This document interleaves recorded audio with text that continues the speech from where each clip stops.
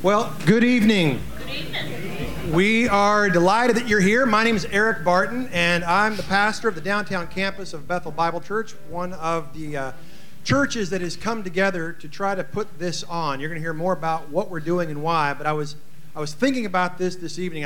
My mind took me to the 15th chapter of Acts, one of the very first times that the different leaders of the church came together to wrestle with some issues. And so I'm delighted that we get to do that in a sort of similar fashion this evening.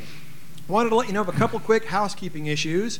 Out on the foyer are the restrooms. Should nature call, you are more than welcome to answer. Right out there in the foyer. There won't be a disturbance at all if you need to go. That's totally fine. Also, all that we are doing for the next 6 weeks has been underwritten somewhat by some of the churches that are participating. But if you feel so led, and you would like to make a contribution to pay for some of the advertising, the graphics productions, those sorts of things, no pressure, there is no cost, but if you should feel led to make a donation, that's wonderful. We would appreciate that. There's a brown wooden box between the exit doors. You can put your donation in there. We'll make sure that goes 100% to the putting on of this Reformation 500. Here's what I'd love to do. I'm going to pray for us, invite all of us to join together in prayer. And then I'm going to turn it over to Mark Brayton, the senior pastor of our Savior's Lutheran Church here in Tyler, and he will begin the evening for us. So let's pray together.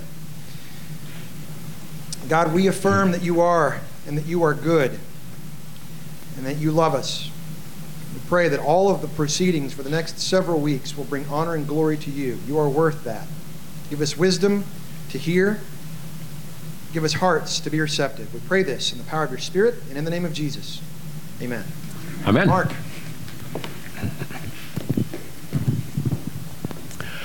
Well, good evening and welcome. Good to have everybody here. Thank you for coming. We really had no idea what to expect. We started talking about doing something, a good number of months ago now, and so we put this together and figured we'd get somewhere between 15 and a few hundred people. We originally were going to meet downstairs in the foundry, and that seats about 70 or 80, and as I'm doing a quick count, I'm glad we moved up here. We figured there'd be more room, and this way we can expand to as we go. So thank you for coming. I'm very excited. I think I'm probably more excited than anyone to take a look at the Reformation from a number of different perspectives. And so we're gonna be at that these next few weeks. Let's see. When Jesus talked about the blind leading the blind, that's me trying to tell people how to do technology. Modern technology, and I just don't get along, but I do my best. I'll hit a slide or two here. I'm going to start out where our conversation is going to be in different perspectives on the Reformation. I'm the token Lutheran, and so I'm going to be sharing a Lutheran perspective. And actually, can I have the next slide too while we're at it? One of the questions I had to play with a little bit is why are we doing all this? You know, it seems like a good thing to do. What do we want to have happen? Why are we doing this? And some things that came to my mind and that I'm excited about. One is to learn some history. Learn some history from each other. I have to confess, I don't know a lot about the Reformation in England.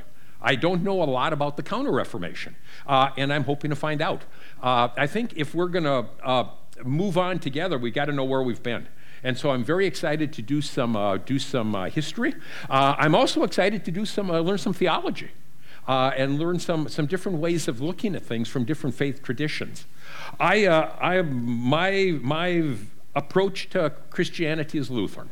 You know, I'm trained as a Lutheran pastor. I enjoy Lutheran theology. I found that to be a very helpful way to understand my faith and to understand Christianity.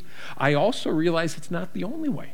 There are some very different perspectives out there that have some wonderful insights. And I think this becomes an opportunity to explore the faith from some other perspectives. And I covet those opportunities. And I think there are great expectations, times for us to grow and to learn. And so hopefully we can enrich our own understandings. Also, my hope is, one of my hopes is that as we talk and get to know each other, there can also be some conversation. How do we move onward in faith? What does it mean to be faithful in Tyler in 2017? What does it mean to be a reforming church nowadays? We live in a culture, I think it's safe to say, that is less and less Christians, and I think that behooves Christians to figure out how to work together and move on together. And I'm hoping this is an opportunity to do that. And then finally, one more, this is just fun. I mean, I get to gather with brothers and sisters in Christ and talk some theology and talk some faith. I just love doing that. So I've been more excited about this, I think, than anyone. Next slide, please. Another reason for talking about the Reformation is that this Reformation event had a profound influence on much of our modern denominational structure. Much of what we take for granted as Americans in denominations goes back to the Reformation. Reformation certainly had an impact on the Roman Catholic Church as they solidified, clarified some of their teachings. Was marked the beginning for Lutherans, for Episcopalians, for the Reformed tradition. And so very important for us from a variety of faith traditions. So with that as background, I am going to talk tonight about Luther and Lutheranism. And I'll start by saying I have a fascination with Luther. He is absolutely intriguing to me. And I'm finding as I age, I'm more and more intrigued by Luther. He's got a knack for cutting to the heart of matters and for expressing faith in interesting and helpful ways. And I'm finding as I get older in ministry, it has been helpful for me to read and reread Luther. Luther was brilliant. He was earthy, he was fascinating, he could be crude, he was tender, he was obstinate. He was an interesting character. And it's kind of fun to teach Luther because there's all these stories that you can share about what he was up to. I had a Presbyterian teacher, brilliant man, and he said when he got to heaven, he was going to spend his first 100 years talking with John Calvin about theology. But before he did that, he was going to stop and have a beer with Luther. And that kind of resonates. Luther is the kind of guy you could have a beer with and find the whole conversation interesting. So I want to talk a little bit about Luther. I'll do one commercial. If you're looking for a nice, short, easy introduction to Luther's life, I'd recommend the book Martin Luther, A Life by Jim Nestigan. It's published by Augsburg Publishing House, and it's a short read. It's a quick read. It's well written. It's simple. It's good theology, good history. If you really want just a good, solid, quick introduction to who Luther was and what he did, a good place to start. Well, Luther, where do I start? It's been interesting talking with some of the other speakers, and the question we all have is, how are we going to do this in an hour? I mean, how do I talk about Lutheranism in an hour? How do the Catholics talk about Catholic doctrine in an hour? How do you do the English Reformation in an hour? There's no way that's going to happen. And so I think what we'll do is some highlights and kind of give you some important points, and then hopefully you will have, it will create some interest for you to pursue on your own. And I think I can speak for all the speakers. If you've got specific questions or interests, call us, corner us after some of these meetings. We like to talk theology. And so please do corner us. We'd love to pursue that with you. Well, Luther, you've got a picture of Martin on the screen there. The dates for Luther were 1483 to 1546.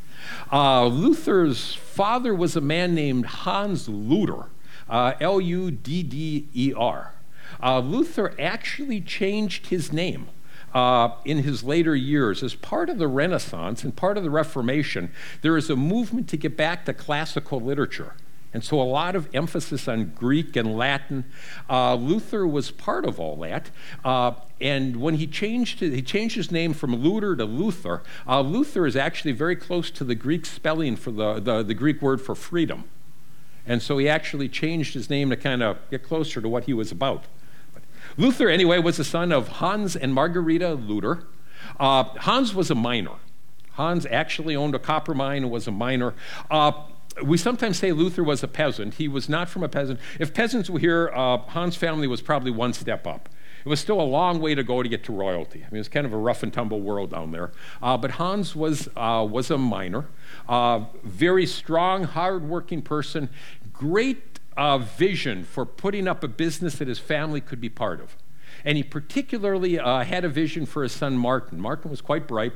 Hans figured that Martin would get educated as a lawyer. That would raise him up on the prestige scale. In addition, if you're running a mine and you're trying to get mineral rights and property rights and all those things, it's very handy to have a lawyer on call. And Hans would take care of that with his son Martin. So Hans sent Martin to school to become a lawyer. Martin and Hans never got along. It was never a good relationship. And one of the issues in Luther's life always was, how does he deal with his father? But Hans was very happy. Luther started out in preparation to become a lawyer. Luther changed, and there's kind of a famous story about Luther being caught in a storm and lightning and thunder. And in the midst of it, he cried out to St. Anne and said, "Save me and I will become a monk." Even before that, Luther has a lot of interest in pursuing a religious vocation. And he does. He quits law school, much to his father's displeasure, and becomes an Augustinian monk. And so Luther is actually an Augustinian monk. He's a Roman Catholic priest, and he's a university professor. He teaches at Wittenberg University in Germany. Wittenberg was kind of a backwater town, and the school was kind of a backwater school, but that's where Luther's career was spent teaching. In our modern system, our modern divisions, Luther would probably be a professor of Old Testament studies. That was kind of his area of expertise. Luther's goal was to reform the Catholic Church in Europe. His intent was to reform the Catholic Church. He did not succeed in that goal. He managed to split the Catholic Church in Europe. So I think to understand Luther and what he did in his theology, you really have to understand Luther's personal life. Luther had an incredible sense of guilt, incredible sense of being a sinner, of dread. There's a marvelous German word, Anfechten, which kind of means a sense of dread and shame and not being worthy. That's Luther.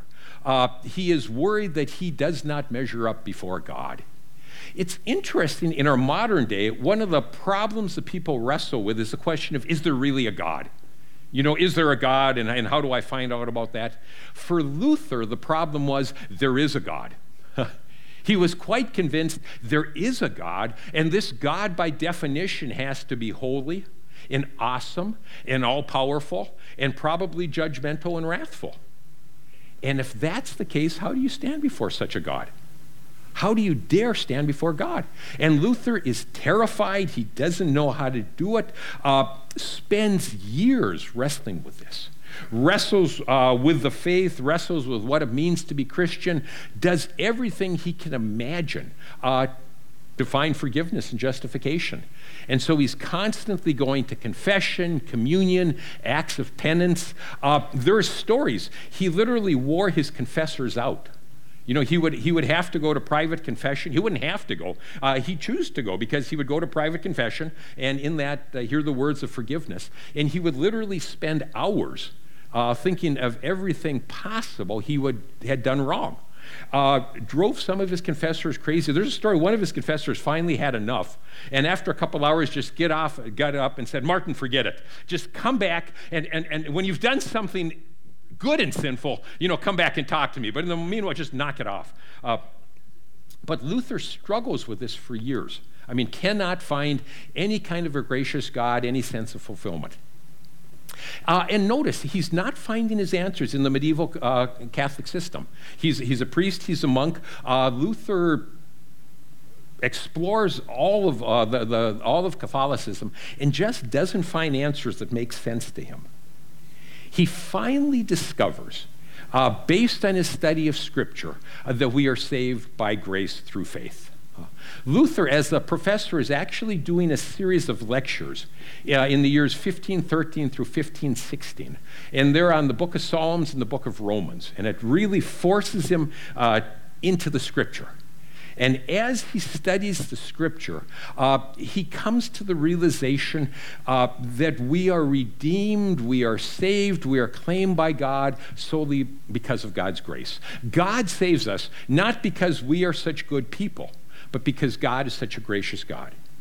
God, this holy and awesome God in his goodness, reaches out precisely for sinners. Luther latches onto a phrase that St. Paul used, justification by grace through faith, and that becomes the center of Luther's theology. I'm going to talk more about this later when we get into some theological concepts. But for Luther, it turns faith around. Luther had the idea that faith was kind of a ladder we had to climb, an attempt to make ourselves holy enough to measure up before God. And with this discovery of justification, he realizes that it's just the opposite. That a holy God comes to him in Christ and says, I love you, I value you, you are forgiven. And that discovery changes Luther's life. It just completely and totally reorientates his life. It answers his question, redeems his life, and Luther is all excited about that. He then sets out, he decides that it is his mission to remind the church of this. Luther is convinced that this message of justification is central for the Christian faith.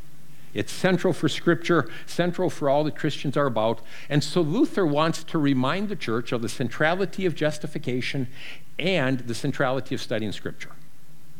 He doesn't find enough of that. He wants to remind the church of that. However, before he gets very far with that endeavor, he gets into an argument about money. I mean, what else do Christians argue about than money? A number of historians have said that the Lutheran Church really begins on a stewardship program gone bad. And unfortunately, there is a good deal of truth to that. Luther got into a good argument over a sale of things called indulgences. And I'll put this up on the slide. I want to be very careful here. Because we Lutherans have a habit of caricaturing and simplifying indulgences.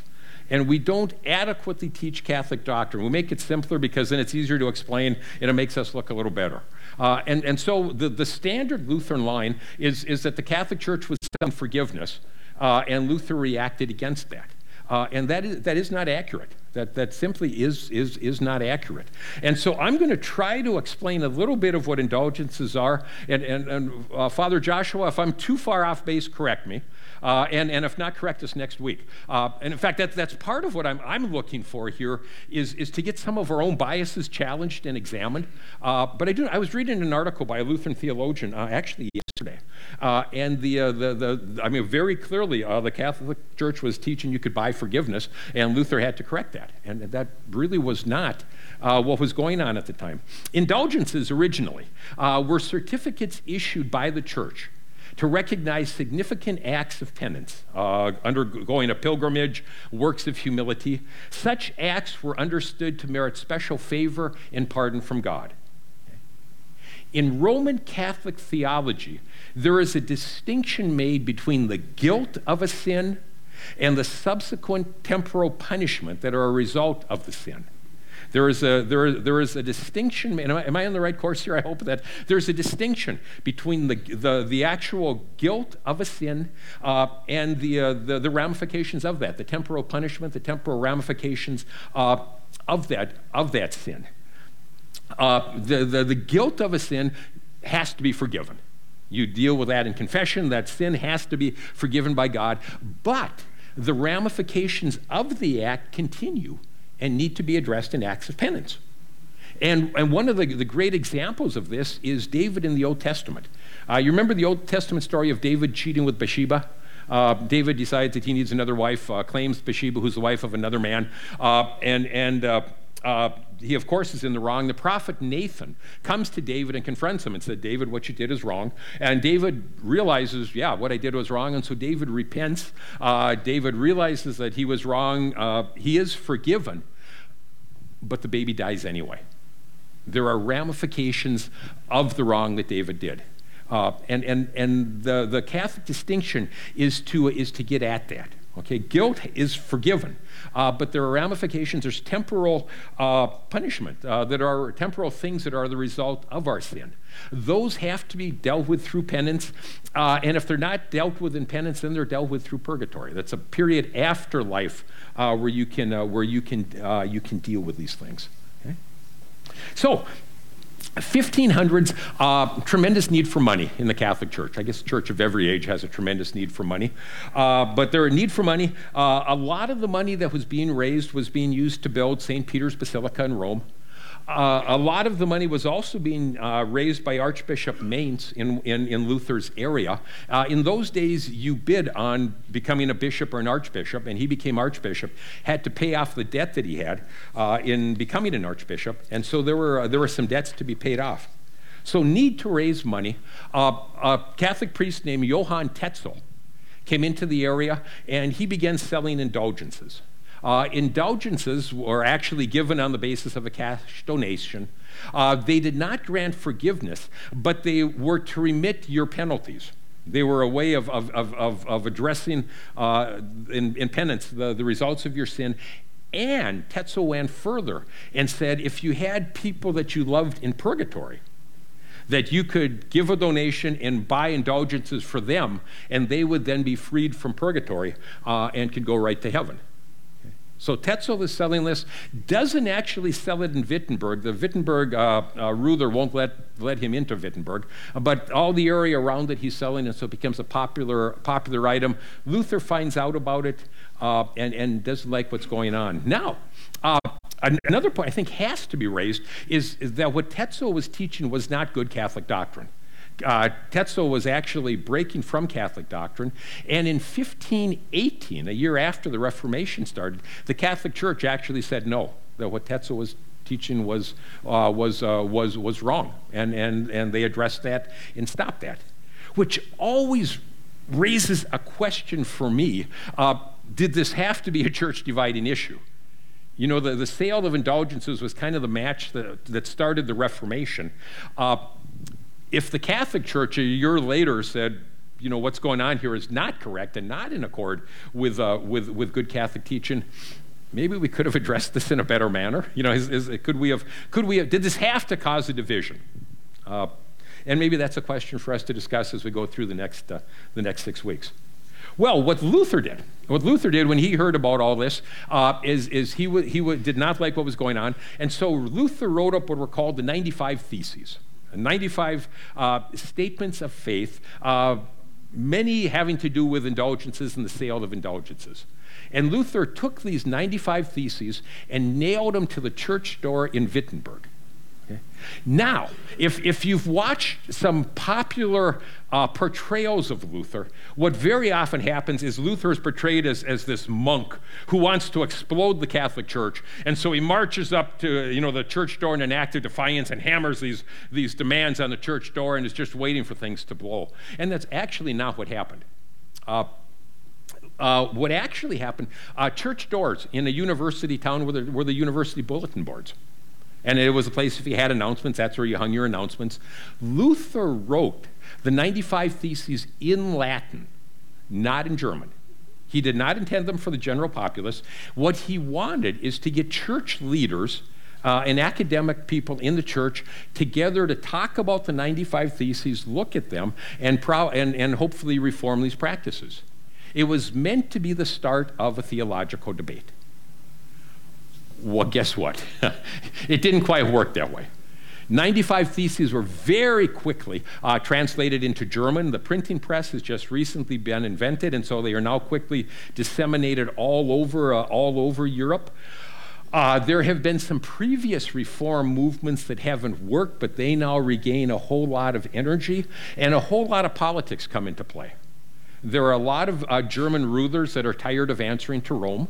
There are a lot of German rulers that are tired of German money going to help rebuild things in Rome. And so what was meant to be an academic theological debate explodes and becomes just this absolute explosion and argument. The Roman Catholic authorities step in and tell Luther that he needs to recant. Take it back, shut up.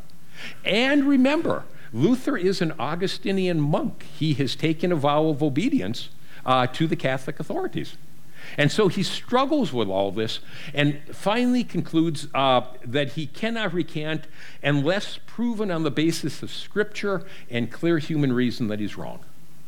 So he refuses to recant. There are arguments, letters back and forth, trials. This goes on for a couple of years. The Pope finally sends a letter demanding that Luther recant or he will be excommunicated. Luther takes the letter and gathers the faculty of Wittenberg and some of the students and publicly burns the letter. One of my thoughts for years is that what Luther really needed was a good PR agent. Just someone to say, Martin, this is kind of a hot topic, and tempers are a little frayed. Burning the letter is probably not the best way to go at it. But he does. Luther had his own obstinate side. And with that, you really have the split. You really have Luther is excommunicated, and you have the split between what become the Lutherans and the Catholics. A few points along with that. Lutherans originally were called evangelicals. The name they picked for themselves was evangelicals, from the New Testament word for the good news of what happens in Christ. The term Lutheran was a disparaging term put on by Luther's opponents. It was a way of making, you're followers of Martin Luther. And so they called him Lutheran as a way of being a put down, and that has stuck over the years, and so we're Lutherans.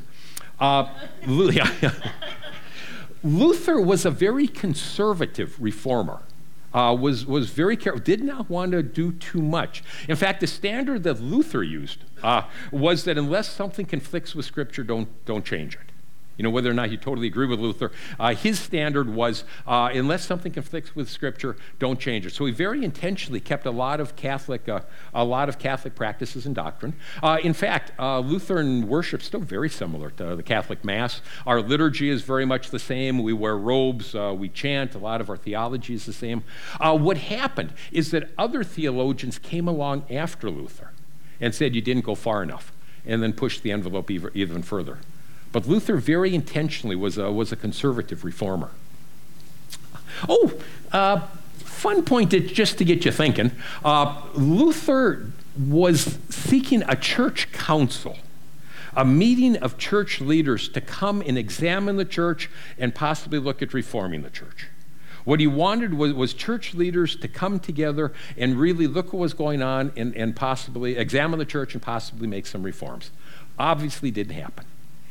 In the 1960s, the Second Vatican Council met in the Catholic Church and did a thorough examination of Catholic practice, did some reforming, a major council in the 1960s. A number of historians, both Lutheran and Catholic, have said that's what Luther was asking for back in the Reformation. And one of the interesting questions, one of the questions to pursue is if Vatican II had happened 450 years earlier, would there ever have been a Lutheran denomination? I will also, actually, can I get the next slide too? One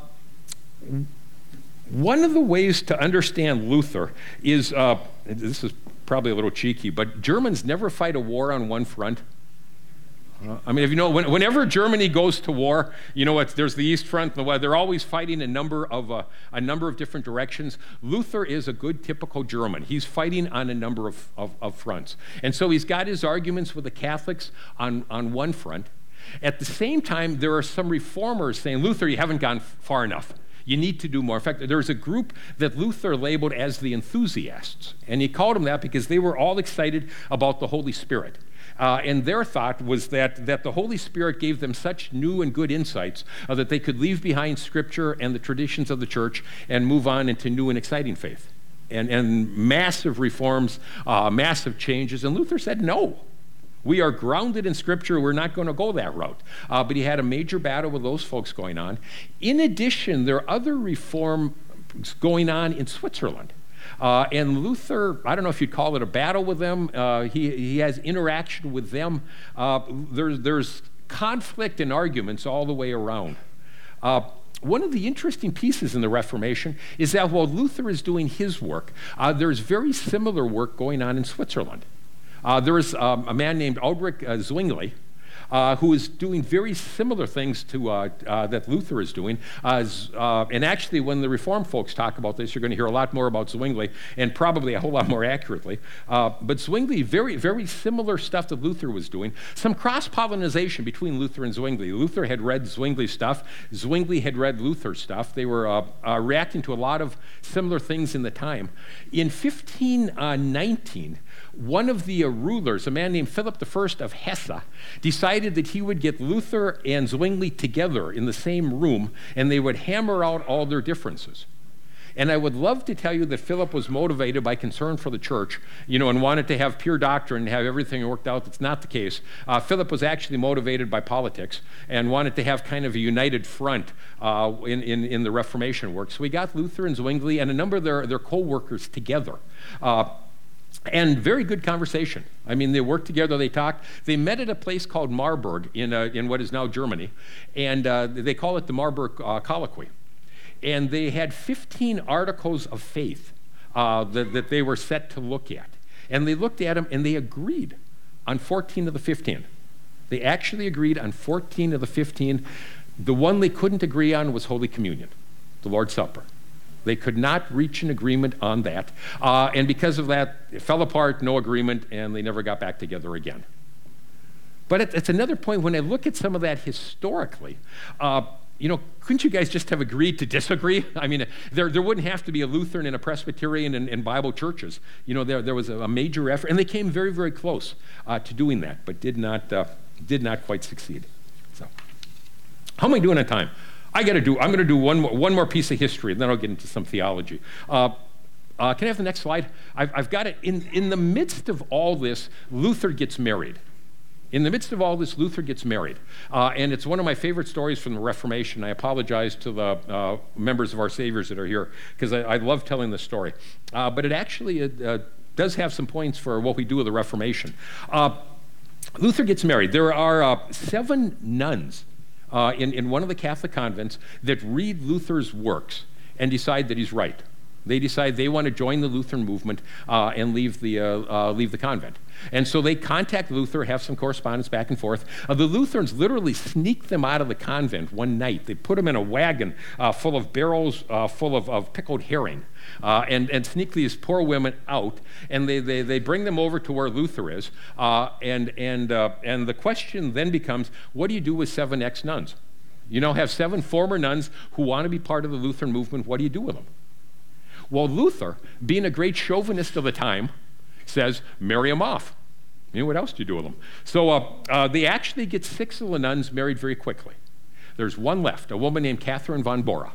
And we know from history that Catherine was very intelligent, very hardworking, very industrious, very, very stubborn, very, very, very strong-willed. And there was some suggestion among Luther's followers that maybe he should marry her. And Luther said, no, I'm not the marrying kind. And actually, at this point in his life, Luther expected to be burned at the stake. That there had been previous people who tried what Luther did, and none of them survived. So he's thinking he's not a good marriage candidate. And so Catherine is engaged to a German nobleman. And the engagement does not last long. I guess the nobleman found her a little too opinionated and broke off the engagement. And Catherine made mention that she would consider marrying Dr. Luther. And so some of Luther's friends said, Martin, this one's for you. And Luther agreed, and they got married. And historians have argued ever since why they got married. And some suggest that it might have been just a matter of convenience. Somebody had to take care of this nun, and it could be Luther. Some other historians have suggested that a big piece of Luther's theology is that faith is to be shared and lived in the home. Luther goes so far as to say that the holiest calling for any Christian is to be a Christian parent. And he's teaching the importance of Christian parenting and life in the family. And there is some thought that maybe Luther wanted to live out his own theory, that if he's teaching all this, then maybe he better walk the walk. And so for whatever the reason, he marries her. And the marriage literally starts on this cold, calculating basis. There is absolutely no romance in this marriage. But what's interesting is the two fall deeply in love. It becomes a marvelous marriage. They have a large family, 6 kids. We have a lot of the letters between Martin and Katie and to the children, and it becomes an absolutely marvelous marriage. And Catherine very quickly becomes indispensable to Luther.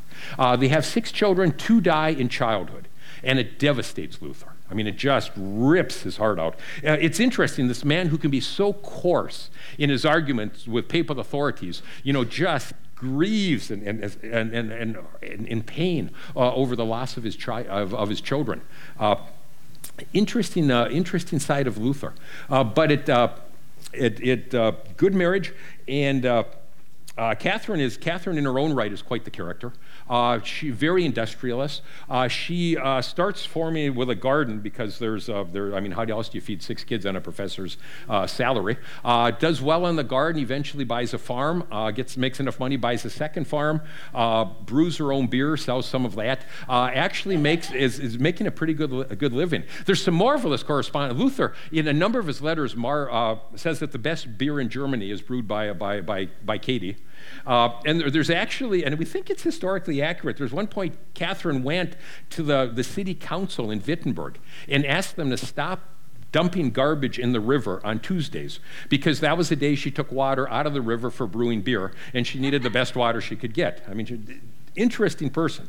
But they fall deeply in love. Luther discovers, in the midst of that, the truth of what he's been teaching, that family is integral, that one of the places you serve and live in the name of Jesus Christ is in those closest to you. And it becomes an important theme in his ministry. He writes the Small Catechism to be used in families. Some powerful stuff there. It would seem to me that an interesting point to move onward in Reformation thought in our culture would be to talk about how our faith influences family. I think that would be a point that all denominations could very quickly agree on. And we live in a culture that is doing some redefining of family and marriage. And I think it would be an interesting exploration and celebration of the Reformation to talk about what does it mean to be Christian families. I think that could be very, very profitable. So, anyway, that's a whole lot of history. Let me move into some theology before I run out of time, and I do want to give you some chance for questions. So a little bit of theology. One thing that I have found very helpful in understanding Luther is that he is not so much a systematic theologian as he is a preacher and a teacher of preachers. And what I mean by that is in church history, there are some marvelous people we call systematic theologians. And what they do is they try to put together a comprehensive understanding of the Christian faith. They look at all the aspects of the faith, sin, redemption, creation, Jesus, and they put it all together in a form, in a system that fits together and is understandable. And there have been some marvelous scholars. St. Thomas Aquinas is one of the great ones. John Calvin did some good work there. There's been some very good systematic theologians in the history of the church. Luther was not a systematic theologian. He was a preacher and a teacher of preachers. And rather than making everything fit together in a system, his concern was that the gospel of Jesus Christ be preached and that be proclaimed. And I think if you get Luther with that understanding, it gives you some insight into what he's doing, and it's a helpful way to get at him. So, let me hit. Actually, are you folks still with me? You got another a few more minutes to keep going with all this? Good. I said nobody's getting too glassy-eyed yet, and that's always a good thing. Some key points of Luther's theology. The key is what Luther called justification by grace through faith. God is about the business of justifying and reaching out to sinners. That was the center for Luther. It's still the central for the Lutheran Church. One of the ways you can understand Lutheran theology is, you ever seen a bike wheel? You got the wheel here and you got all the spokes, and then there's the hub at the center. And the hub is what holds everything in place. That hub is absolutely central. Lutheran theology can be understood as a bike wheel, and the center is justification by grace through faith. That's the doctrine Lutherans live and die for. That's what we proclaim as being absolutely central. What the faith is about a God who in unbelievable grace comes looking precisely for sinners and calls us into the new life in Christ. a little bit of background with that. Luther and Lutherans in general operate with a really strong sense of sin. We operate with a sense that this world just is not what it's meant to be. You know what the New Testament word for sin is? I love this. You know what in the New Testament the word for sin? It's a Greek word. It's the Greek word hamartia. And it's a word from archery. And it literally means to miss the mark. You ever gone to Bible camp and done archery? You know, and when you do archery, they've got this pattern on a hay bale, and there's the bullseye, and then there's the circles all around it. And what you want to do is take the bow and arrow and hit the center, right? And if you're like me, you don't. You miss the mark, and your arrow goes off somewhere and doesn't even hit the doggone hay bale. Huh? Well, the New Testament word for sin is to miss the mark. We are caught up in this thing that has enslaved this world, enslaved our lives, and this world becomes not what God intended it to be. I think in our modern day, a lot of times we reduce sin to simply a moral category. You know, we do some things wrong, and it certainly is that. But in Luther's thought, it's more than that. It's all the world being out of whack. This world just is not what God created the world to be. And I think if you have any questions, if that's accurate, read the newspaper tomorrow morning. I mean, what do we do with this crisis with North Korea? How do you straighten things out in the Middle East? Closer to home, how do I make sense out of my own life? You know, this world just gets to be a mess. How do you straighten it out? And the first answer we always give is, well, by ourselves, right? Pull yourself up by your own bootstraps, do it, straighten yourself out, straighten the world out. And Luther's discovery was that doesn't work. We can't do it. It doesn't work. So how does things get straightened out? And the answer Luther finds in Scripture is that God does for us what we can't do for ourselves. God in Jesus Christ comes and redeems those of us who are sinners, those of us who are broken. And in Jesus Christ, God is making all things new. And this justifying grace is God's gift, God's promise. God doesn't wait for us to become holy enough. God doesn't wait for us to decide for Him. God rather seeks us while we're yet sinners and says, come into my grace. Luther loves Paul's phrase, we are justified by grace. Luther picks up in his biblical studies that when the Bible talks about God's justice, that God's justice is finally expressed in justifying us. God's justice is expressed in justifying us. God's righteousness is expressed in making us all right. Rather than becoming a series of demands that we have to work our way up to, it becomes God's gift that God freely gives. And in that gift and in that love, we are formed as the people of God. I think the best analogy that I have for that is how parents deal with children.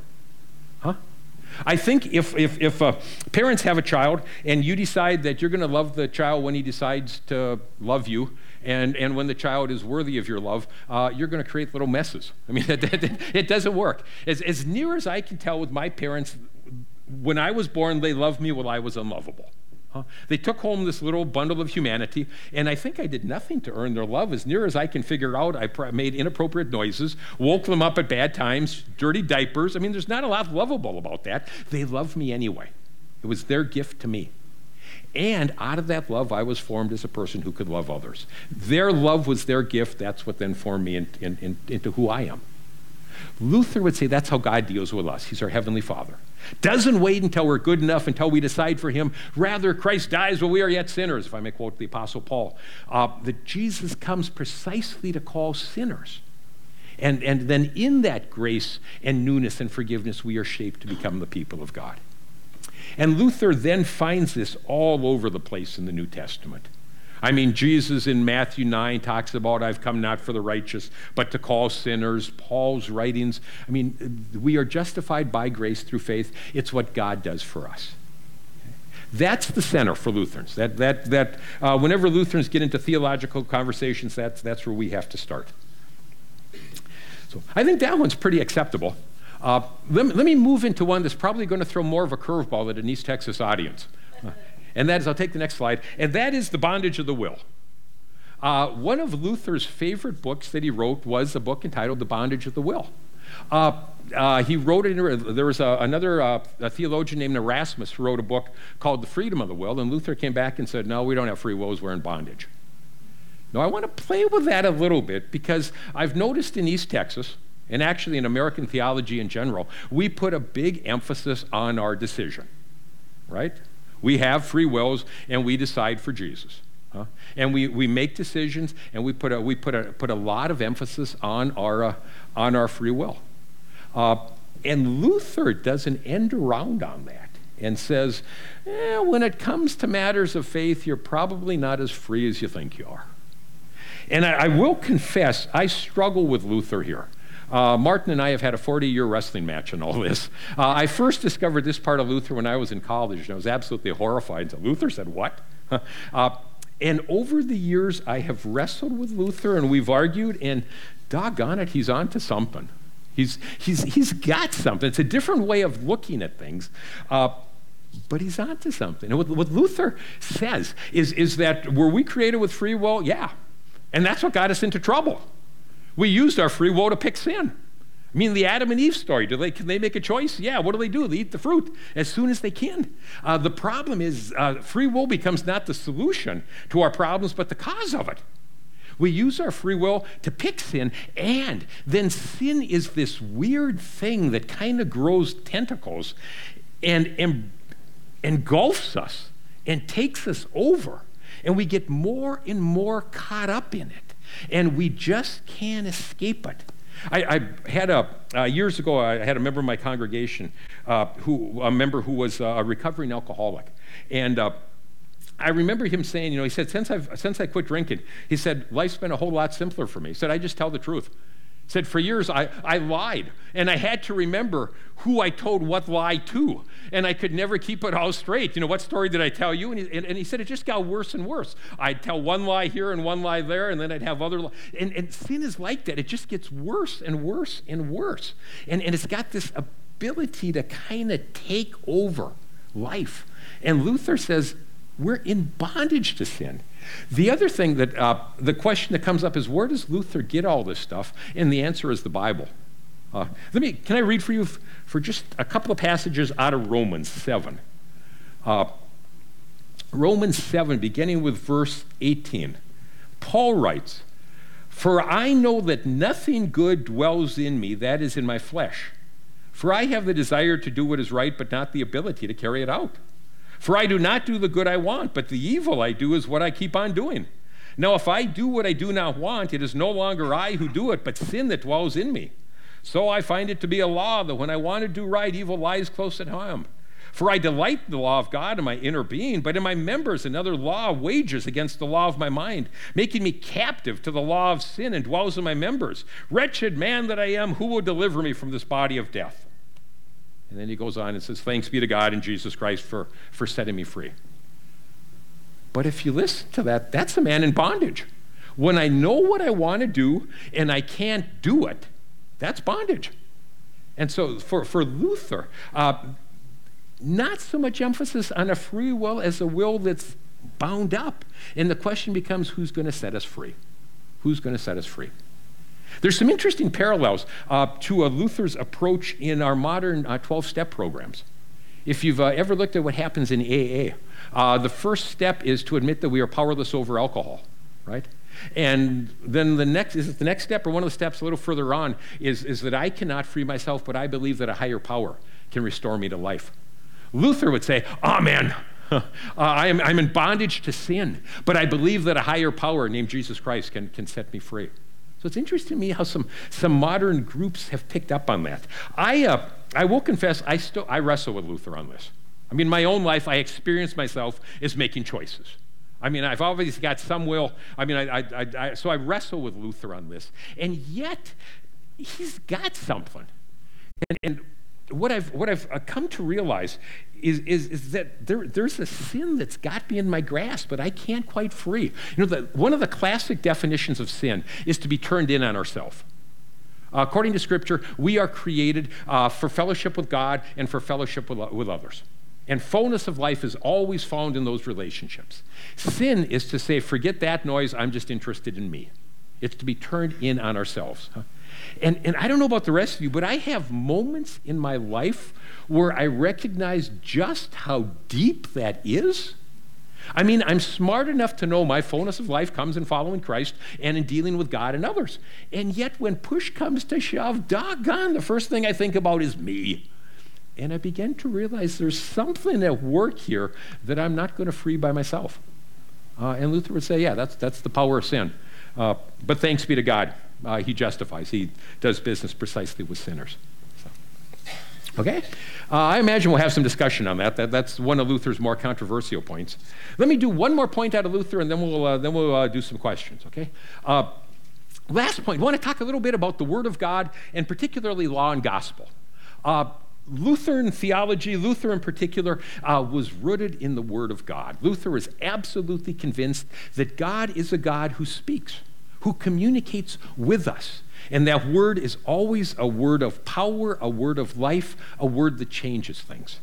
To give you a human example, a lot of my words simply describe things. A lot of my language doesn't create any reality. A lot of my words simply describe things. For example, I'm wearing a white shirt, or there's a lot of people here tonight. I mean, those words are simply a description of what's going on, right?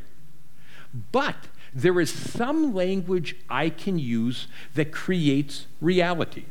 There are some words I use that actually don't describe reality, they create it. For example, if I come to you and say, I hate you, never going to speak to you again. That's formative for our relationship, not in a good way, but it actually create something in our relationship. Or on the other hand, if I come to you and say, I love you, you're very special to me, that forms our relationship. Or my favorite example, for those of you that are married, there was a time in your life when you stood before a preacher and you said two simple words, I do. And I think it's safe to say that those words have created new realities for you. I mean, is that a safe? Those very simple words have created reality for you. For human beings, some of our words create reality, most simply define reality, simply express reality. God's word creates the reality that it speaks. When God speaks, it happens. And so, when God, in the Old Testament, God speaks, and the heavens and the earth are created. God speaks, and the people of Israel are set free from slavery in Egypt. God speaks, and David becomes king. In the New Testament, God speaks, and lepers are healed. God speaks, and Jesus is raised from the tomb. God speaks, and the Holy Spirit comes on Pentecost. And in our modern day, God speaks, and your sins are forgiven. And God speaks, and you are claimed by God in holy baptism. God's word creates the reality that it expresses. And so when we deal with the Word of God, it's an expression of power and life. It does something. And the job of the church is to hear that Word, to live in that Word, and then to share that Word. That Word of God becomes foundational for all that we are. Let me go just a little bit further with that, and I'll take the last slide here. Luther also said that we always need to distinguish in God's word between law and gospel. And I kind of like this. We need to distinguish. God's word always contains both law and gospel. Law is that which tells us what to do. Thou shalt only drive 65 miles an hour. Do not kill, do not commit adultery, honor your parents. Law tells us what to do. The gospel is the announcement of what God has done for us. For God so loved the world that he gave his only son, that whoever believes in him shall not perish but have eternal life. Gospel is always a gift, always a promise. Okay? God's word is both. God's word is both. Both are important. We need to have both. Both have their function. The law has a very important function. It organizes life. It shows us our guilt. So law is important. Gospel is important. Both have to be proclaimed by the church, but only the gospel saves us. Only the gospel saves us. We finally are not saved by anything we do. We're saved by God's pronouncement, I claim you in the name of Jesus. The gospel, God's gift, is what saves us. All this ties in with justification by grace. Well, why does Luther put such a big emphasis on this? He puts such a big emphasis because we human beings are such inherent legalists that we will always turn the gospel into the law, or water down, turn the gospel into some kind of a hybrid. We have trouble keeping the gospel clean. And so what you hear a lot of times in American churches is, if you really believe, God will love you. If you really believe, God will forgive you. Well, that's law, isn't it? It tells me what I have to do. The focus is on me. I've got to do, and I've always had trouble with that. How do I know when I really believe? I mean, that it puts all the focus back on me, and there's not a lot of good news in that. Or another one that I love is, God helps those who help themselves. You ever heard that one? By the way, that's not in the Bible. Please don't go looking for it in the Bible. But we say that a lot. God helps those who help themselves. I mean, there's some gospel in there. God helps you, but only if you help yourself. And then the question becomes, have you helped yourself enough? We have a tendency to turn the gospel into the law, or at least water it down with some law. And Luther's point is that if we do that, we always leave people in despair. The focus is on me. I'm never sure when I'm saved. And so the job of the church is to proclaim the gospel loudly and clearly. Keep that clean. In the name of Jesus, your sins are forgiven. In your baptism, you are claimed by Jesus Christ. You are now part of this community. The gospel is always that powerful proclamation of what God has done for you. And Luther says you got to distinguish those two to keep the gospel clean. And I think he's absolutely right. We live in a day and age that's absolutely dying to hear a word of good news. And we as a church can't water that down with our own requirements. We need to keep that clean, the good news of what God has done in Christ. Oh, and as I'm looking at the clock, it's just a little bit after 8, so I better stop. You have been very patient. I've covered a whole lot of ground. But let me stop there, let everybody take a breath, and then let's take some time for questions for you, if we can. Hi, Bill. What do you?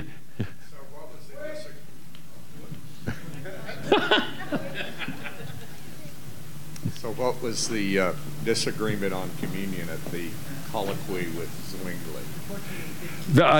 Where the Lutherans and the Reformed disagreed on communion. Eric, as a Reformed, we understand communion differently. And actually, the Lutheran understanding is very close to the Catholics. We believe in what we call true presence, that Christ is truly present in the bread and the wine. When you take bread and wine, you get Jesus. Luther said that Christ is truly present in, with, through, and under the bread and the wine.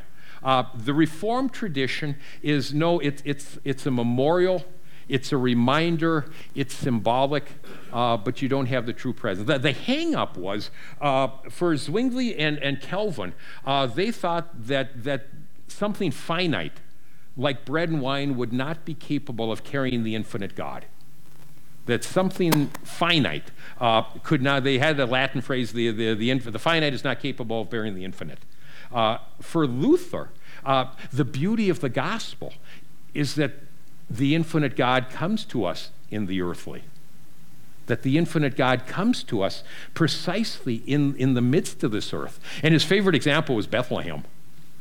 On Christmas. Here is this infinite Son of God, the Lord of all creation, born in a barn, for crying out loud. But two different understandings of what happens, and they could not resolve it, and they split. And we haven't resolved it yet. There have been ongoing conversations, but we still... and it's one of the ironies, to me, of church history, that Jesus gives this gift of Holy Communion to unify his people. And we've argued about it and had more divisions over that than anything else in the history of the church. There's just something wrong about that. So, yeah, yes? Mm-hmm.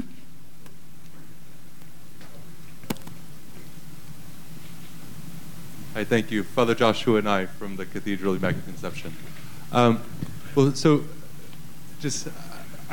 Maybe this sounds strange, but you would think that I would come here and listen to a discussion of Martin Luther's Reform and be viscerally opposed in all cases. I am, but I also, but I'm also not.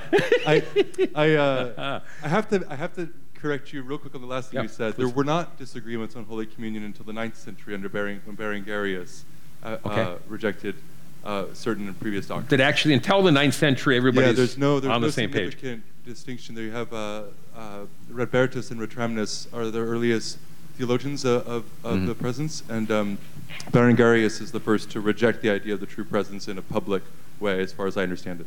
So for at least 8 centuries, we're all like one. We got it. It was great. That's it. Okay, anyways, my question actually, what I found with your talk to be fascinating is I kept thinking to myself, yeah, Pastor, that's great, but there's so much that I want to say.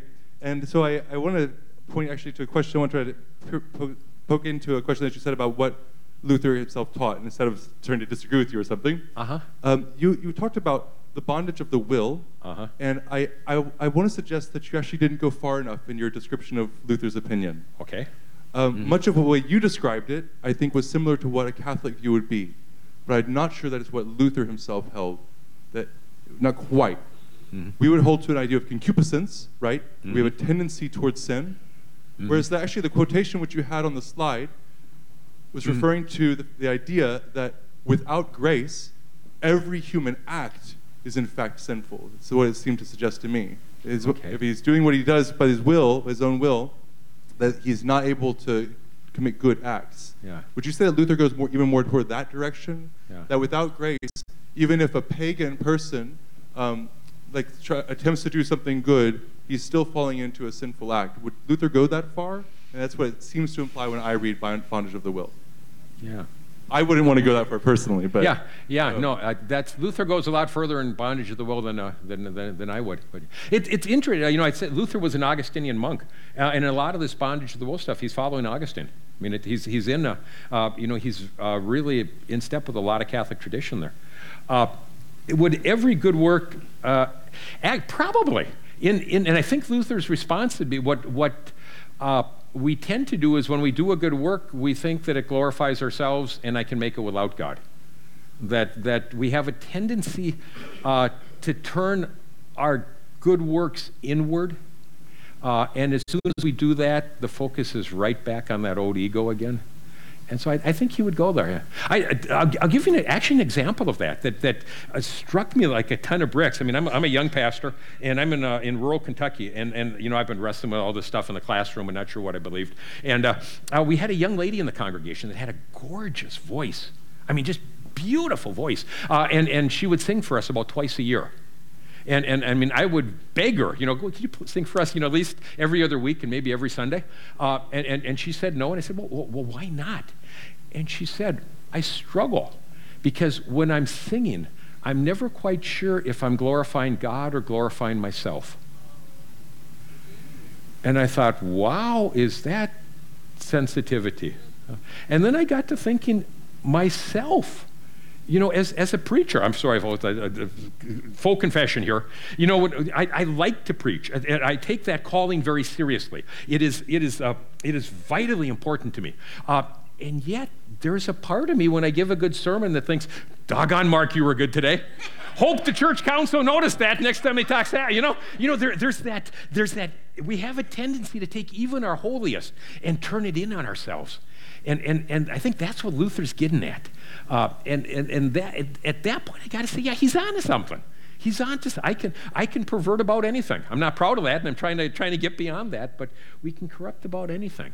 So, yeah. No. Thank you. I'm sorry. Hey, so I have a question about kind of the future of the church in your opinion. So it's more of an opinion question. I've been really obsessed in thinking about what unity would look like for the church in the future.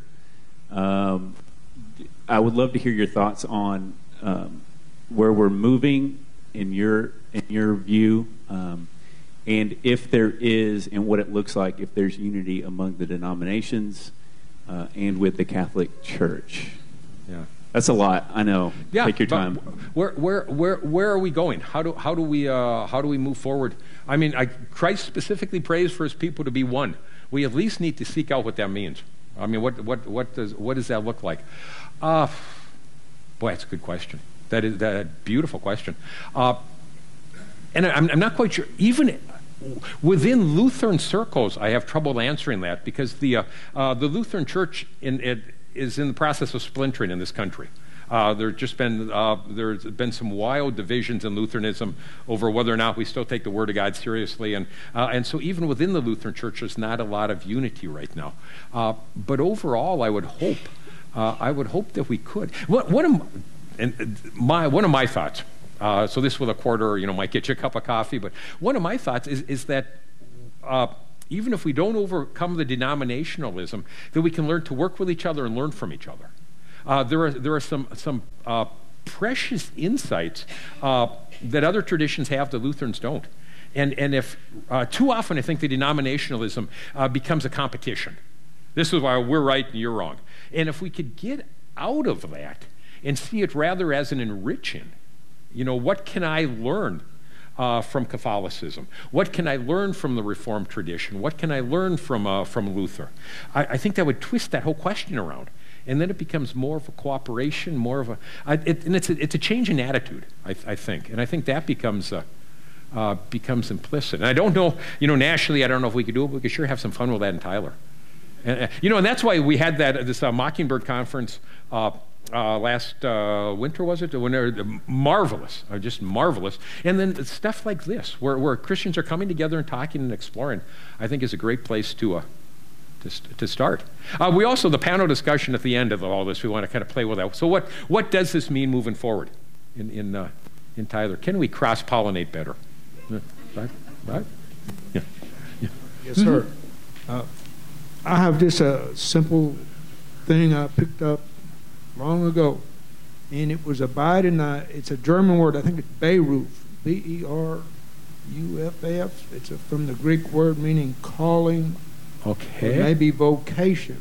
Okay. But I've lived my whole life, I've abided in my calling, and I've trusted in the Lord, and I've, to this point, been happy. Okay. Yeah, deal with that, Mark.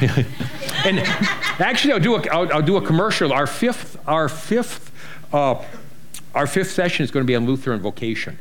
What is actually your calling? And it's stuff I love in Luther. Luther writes in his large catechism, well, I'll quiz you. What's the most important calling that any person can have? What is the most important job on the face of the earth? Parenting. Luther says that the most important job anybody can have is a parent, and that is more important than any congressman, judge, teacher, priest, pastor, whatever. In fact, these other positions are important insofar as they help parents with their most important work of raising children. It's intriguing to me. But it means then that my calling, in fact, Luther gets graphic with this stuff. And he'll talk about, serving others means changing a dirty diaper and, some of this stuff. But those are actually acts of Christian service. And how do we see our faith as expressed in loving those closest to us? My vocation then, my first vocation, I think, is to be a good husband and a good father. And that's central for my Christian faith walk. And that's not just something besides my faith, that's the very essence of my faith. And then my other callings, teacher, nurse, farmer, mechanic, that also is how you live out your faith, serving the community. We're going to spend actually a session on that. But I think some powerful stuff. Mm-hmm. Thank you for your talk tonight. I've really enjoyed it. I wonder if you could talk for a few minutes about the second generation of Lutherans after Luther passes away and Melanchthon and others take over. They seem to be a little, I'm not a Lutheran, I'm a Baptist, which means I can read but I can't drink. But it's been a while since I've read this. Yeah. I'm not a good Baptist. Yeah. Hey. No, but my recollection is that Melanchthon and others are a little soft. They're a little softer on the bondage of the will. Yeah, they were. And some other were. Lutheran doctrines. And I wonder if you could talk about how that's affected Lutheranism as a denomination, and whether they're more akin to Lutheran himself, or the kind of that second generation of men who took over. Yeah. My first thought, and I probably shouldn't say this, but what happens with the second generation of Lutheran? And my first response is all hell breaks loose. I mean, it was kind of like Luther was dynamic enough to hold a lot of this together, and And as soon as Luther was gone, they tried to formalize it and institutionalize it. And it massive arguments, massive arguments. Philip Melanchthon was Luther's cohort, worked very closely with Luther, became, after Luther's death, went in some directions I don't think Luther would agree with, but some massive divisions. And yeah, Luther's been arguing about some of that stuff ever since. Some examples, the bondage of the will is a hot debate in Lutheranism. I remember when I was in seminary, some of the professors loved that and some of that hated it. And they would argue with each other. They'd preach in chapel, they'd argue, they'd have classes, and they'd explain why Professor so-and-so was wrong. So, what I told you about bondage of the will, I can get Lutheran professors who would say, he was just off on that day. It was a bad day. So there's an attempt to formalize and institutionalize. And it changed some of the dynamics I think the Lutheran Church started as more of a movement, and with the second generation became more of an institution, and with all the bad that goes with that. It formalized some stuff, and we've been arguing about some of that stuff ever since. We've been arguing some of that stuff ever since. Yeah, that's.